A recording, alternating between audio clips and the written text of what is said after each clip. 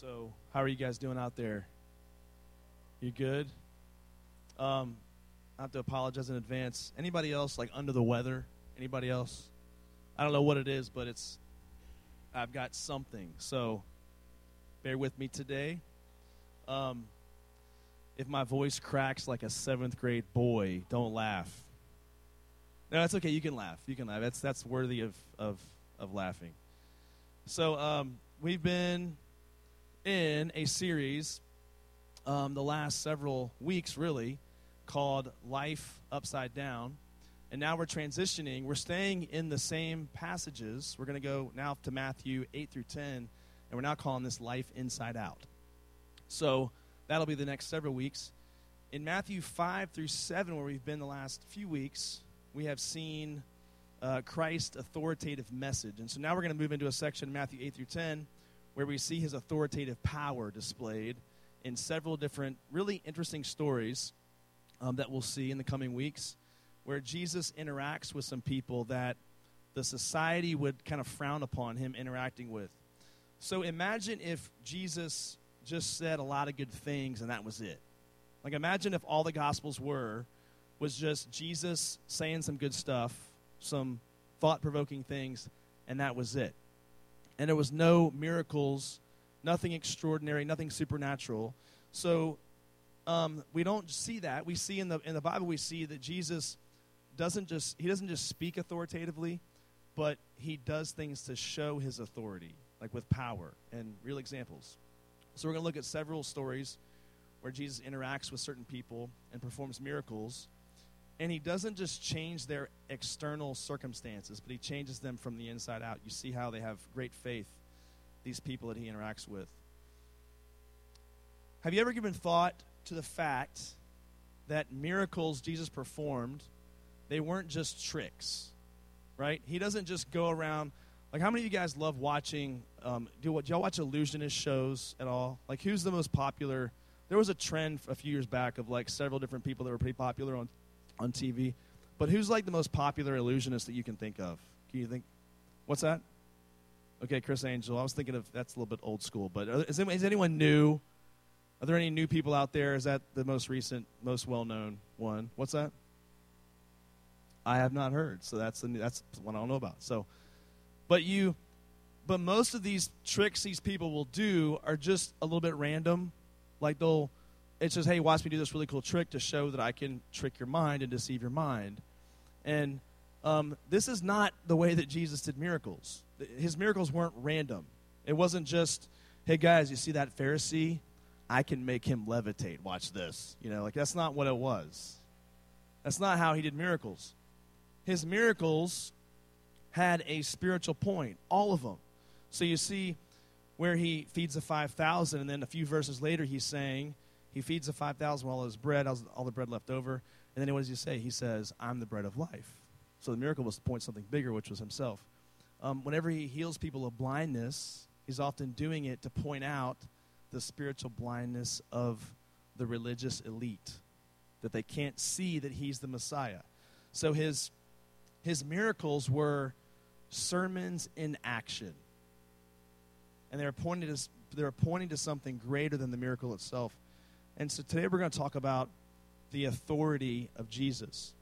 Now, I know many of you are at the age where you hear the word authority and you just cringe on the inside because you have people in your life, these authority figures, whether they be parents, coaches, teachers, and they have an authority in your life. And when you hear that word authority, I know that many of you instantly just cringe because you know what that means. And you don't always trust it. You don't always trust the authorities that God's placed in your life. And I think of my own kids. And my own kids, it's very interesting when you kind of age through with your kids and we're now the parent of a 12-year-old and a 9-year-old. And when they understand this idea of authority, well, at least we try to teach them what that looks like. But when I say something or when my wife says something to my kids and then she goes to work and now I'm home with the kids and the kids say things to me like, well, Mom said that we can fill in the blank. And I'm like, well, I didn't hear her say that. And you're home with me right now. And so I am the authority right now. So my kids will appeal to this authority like, well, Mom said, and so that means we get to fill in the blank. And I'll say, well, listen, I didn't hear her say that. We haven't discussed that.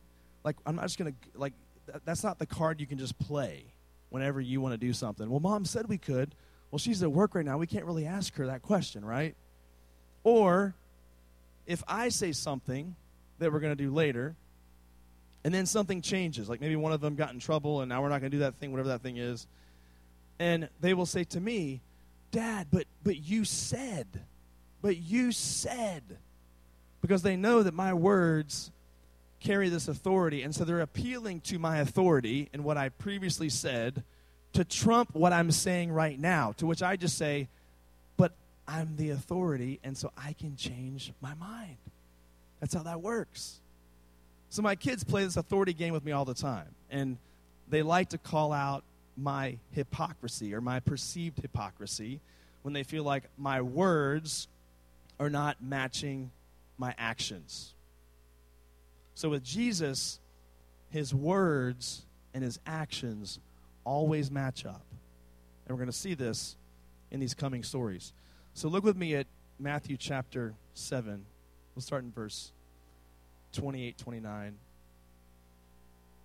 And when Jesus finished these sayings, the crowds were astonished at his teaching, for he was teaching them as one who had authority and not as their scribes. So after Jesus preaches the Sermon on the Mount, it says the crowds are astonished, means they're surprised. They're just blown away at what he's said to them. So they recognize that he's not like other teachers. He's got this divine authority about him. And notice that the crowd has a response. So there's this big crowd there, and they have a response. They're astonished. But that doesn't mean they repented. So somebody can be astonished, but not be repentant. And this is what I have seen in many years of high school and junior high ministry, that we can have Sunday mornings, we can have Wednesday nights, we can have events, we can have impact, we can have mission trips. I have seen a lot of students react or have a response to something, but it might not be repentance. They might be astonished by something, but not have true repentance. And that's what this crowd is experiencing. So we often do the same thing. We often react, but don't repent. And you see, it's not enough to say with our mouths that Jesus is God and that he has authority, but do we submit to that authority? Do we submit to that authority in our hearts? And do we surrender to that reality? Does he have real authority in your life? If someone carries real authority in your life, then there's going to be this desire for obedience and following after Jesus with our everyday lives. We've been saying this one statement almost every week. Jesus doesn't just want crowds, he wants disciples. He wants followers. And that's what he was talking about in his Sermon on the Mount. And you're going to see that things begin to separate in the coming passages where the true followers of Jesus begin to step forward and the ones that are not kind of fall by the wayside. Let's look at Matthew chapter 8, verse 1. When he came down from the mountain, great crowds followed him. And behold, a leper came to him and knelt before him, saying, Lord, if you will, you can make me clean. And Jesus stretched out his hand and touched him, saying, I will be clean. And immediately his leprosy was cleansed. And Jesus said to him, see that you say nothing to anyone, but go and show yourself to the priest and offer the gift that Moses commanded for a proof to them. Now, I know most of you have heard about leprosy in the Bible. So what was leprosy? Well, there's a lot of different discussions about that. It's definitely a skin condition, a very serious skin condition. Some might refer to that as, in the modern terms, as something called Hansen's disease, which this would be a really grotesque and disfiguring, disforming kind of an illness for someone to have. So no matter what it was referring to back then, it was a very serious illness to have for someone. And it was an awful disease. And so if someone had this, they were told in the law, they were to tear their clothes, they were to let their hair hang loose so that it would be an outward sign that they were not clean. They had to walk around saying the words, unclean, unclean, unclean, so that nobody would get near them and catch that disease.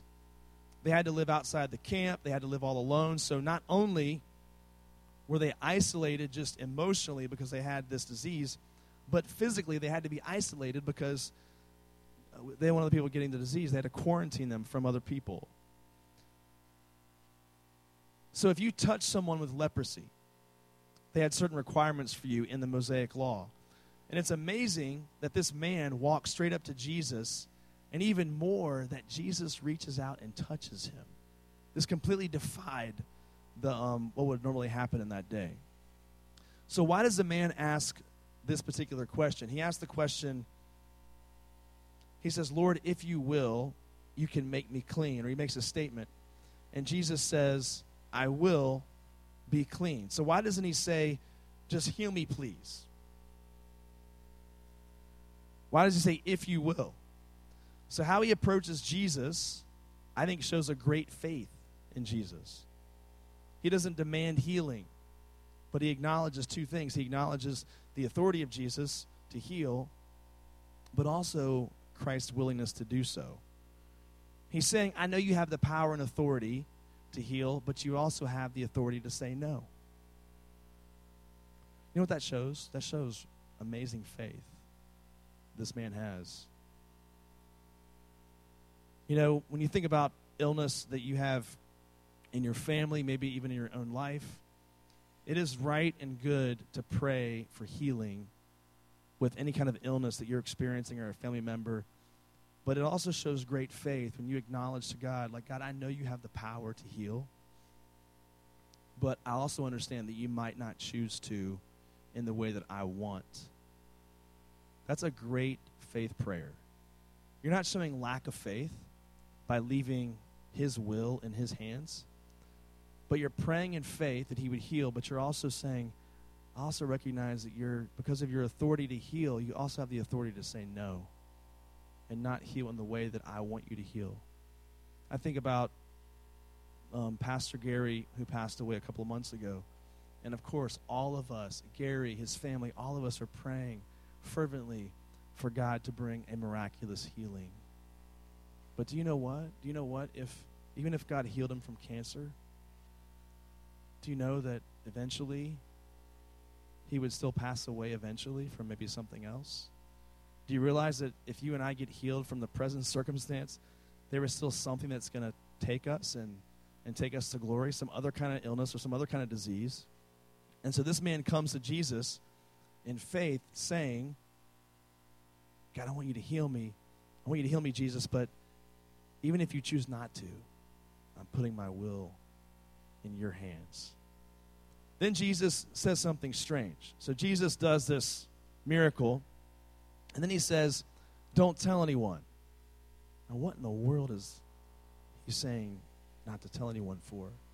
You see, before this man could re-enter society, they had laws about going to the priest. And so the miracles confirmed Christ's authority, and they announced the arrival of his kingdom. But Jesus doesn't want people coming from all over just for a miracle, just to see a trick. So in that time, there were some in the crowd that would only be interested in the miracles. And, you know, Jesus coming as a political Messiah, taking out the Romans. And so Jesus is more interested in repentance. So he says to the man, no, don't go tell anybody about this. You know, go and show yourself to the priest. And so I think we see a parallel here in our lives where many of us want Jesus to fix something in our life, but we don't want him to fix our biggest issue, which is our sin problem. We want him to fix our relationships, things happening in our life that aren't going so well, but we don't really want repentance. And so I think you and I have a way of coming to Jesus and not really submitting ourselves to his full authority in the way that this man is submitting himself to the full authority of Jesus. So what can we learn from this story? What's it really about? It's really about the gospel. I told you before, that every miracle Jesus does, you can see some spiritual meaning in it, some profound truth in it. So this story is not just about a leper getting healed. You and I are to come to Jesus just like this leper. We are to come to Jesus spiritually, in humility, recognizing our real need. And watch what happens. Jesus touches this man, this unclean man. You and I are unclean because of sin. We need the impact of Jesus, the miraculous touch of Jesus on our hearts to heal us from our sin, what really is wrong with us.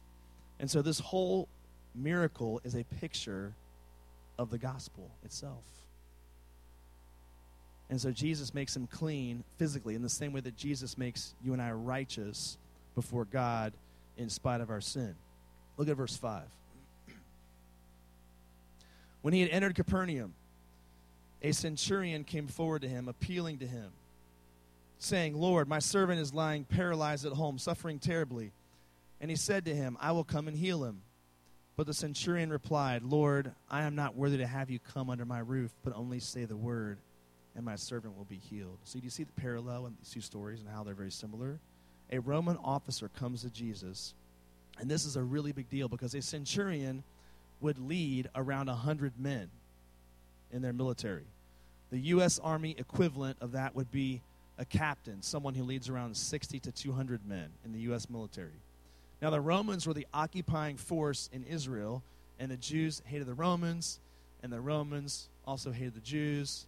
It was a happy two-way street between those two, and everyone hated everybody, and yet this man, the Jews were seen as second class by the Romans, and yet this soldier, this man's man, this fighter, this leader of men, humbles himself and comes to Jesus, asking for help from Jesus.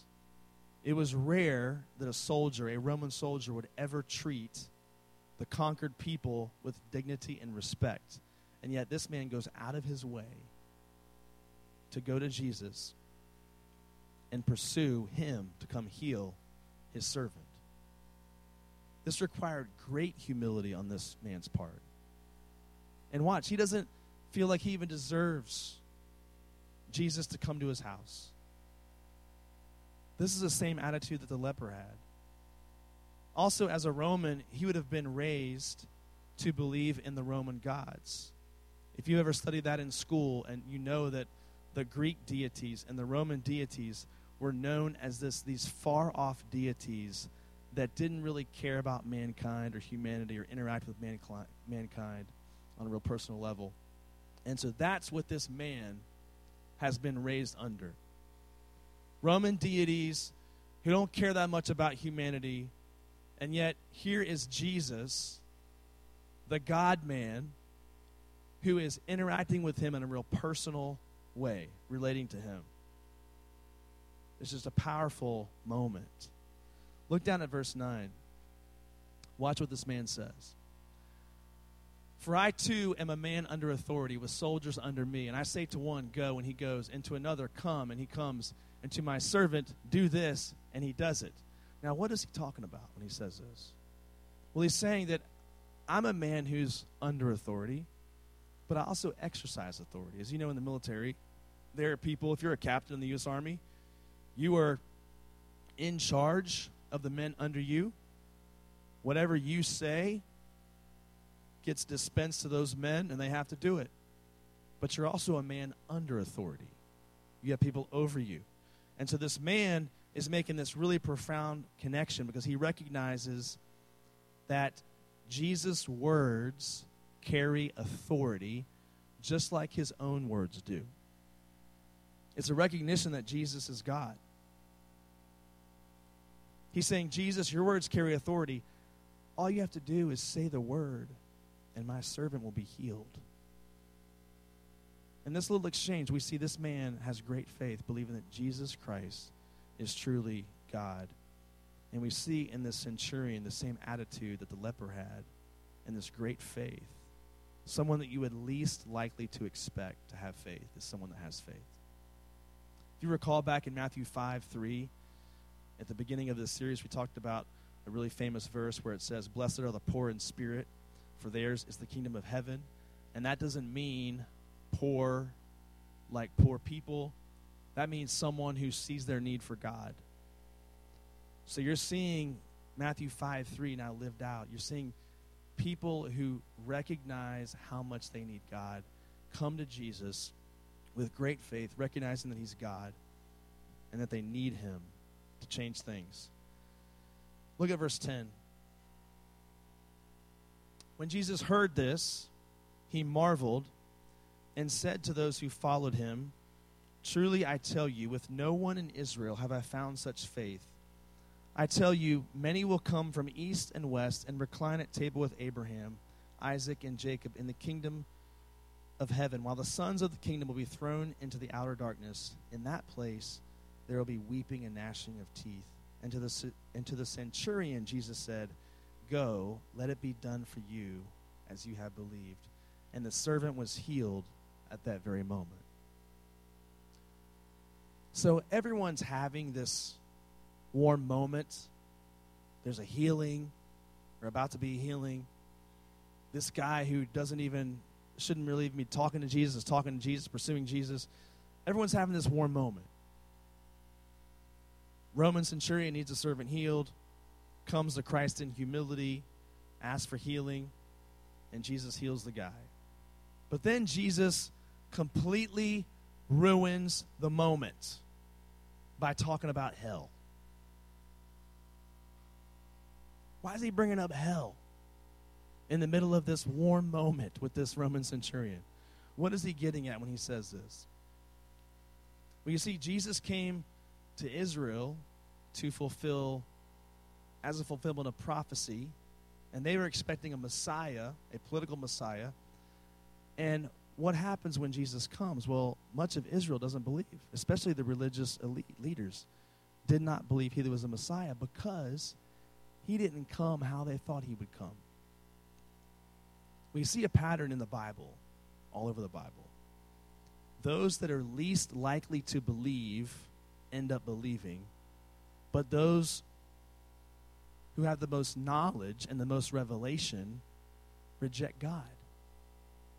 We see it all over the Old Testament. We see it in the New Testament, in the Gospels. The ones that have the most information, the most revelation, are the ones who reject him. And the ones who shouldn't even be talking to him, a leper and a centurion, are the ones that have this great faith. And I have seen the same thing play out with students for many, many years. I have seen so many students come through here where, man, their parents are on their knees praying for them. Their parents are teaching the Bible, teaching them the gospel, and showing them in action who Jesus is. And that student walks out and just goes, "You know what? I want nothing to do with that. I don't want to see any of that. I don't want nothing to do with that." Then I've seen students, man, they've gone through some really, really tough things. They've had families in disarray. They've had suffering, just immense suffering. And yet that student is like, "Yeah, I want to follow Jesus and make him my Lord and Savior." And all I can say to that is, it's a mystery to me how that plays out and why it plays out like that. But don't ever take for granted, because of the knowledge and information that you have, that you're just a shoo-in. Because if you don't respond in faith and repentance, no one is a shoo-in. No one is a Christian just because of how they're raised. So in this story, the centurion is the least likely to have faith. And Jesus uses that and says to the Jews that are there, he says, God's going to judge the sin of Israel, their unbelief. Do you realize that no one talks more about hell in the Bible than Jesus? That's a disturbing thought, isn't it? Because most of us think of, verses on hell being, no, Jesus is the one saying the verses on hell much of the time in the Bible. So we can't, get with this idea that, well, Jesus is gracious. That's New Testament God. Old Testament God, wrathful, angry at sin, judging sin. No, it's all God's truth. And Jesus talks more about hell than anybody else in the scriptures.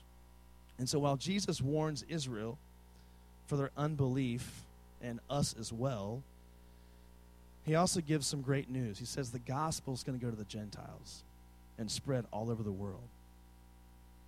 Do you realize Jesus, just by inference, Jesus talked about you in this passage. The gospel is going to go to the Gentiles and people that are not Jews. Because Israel didn't believe, God's going to go to the Gentiles.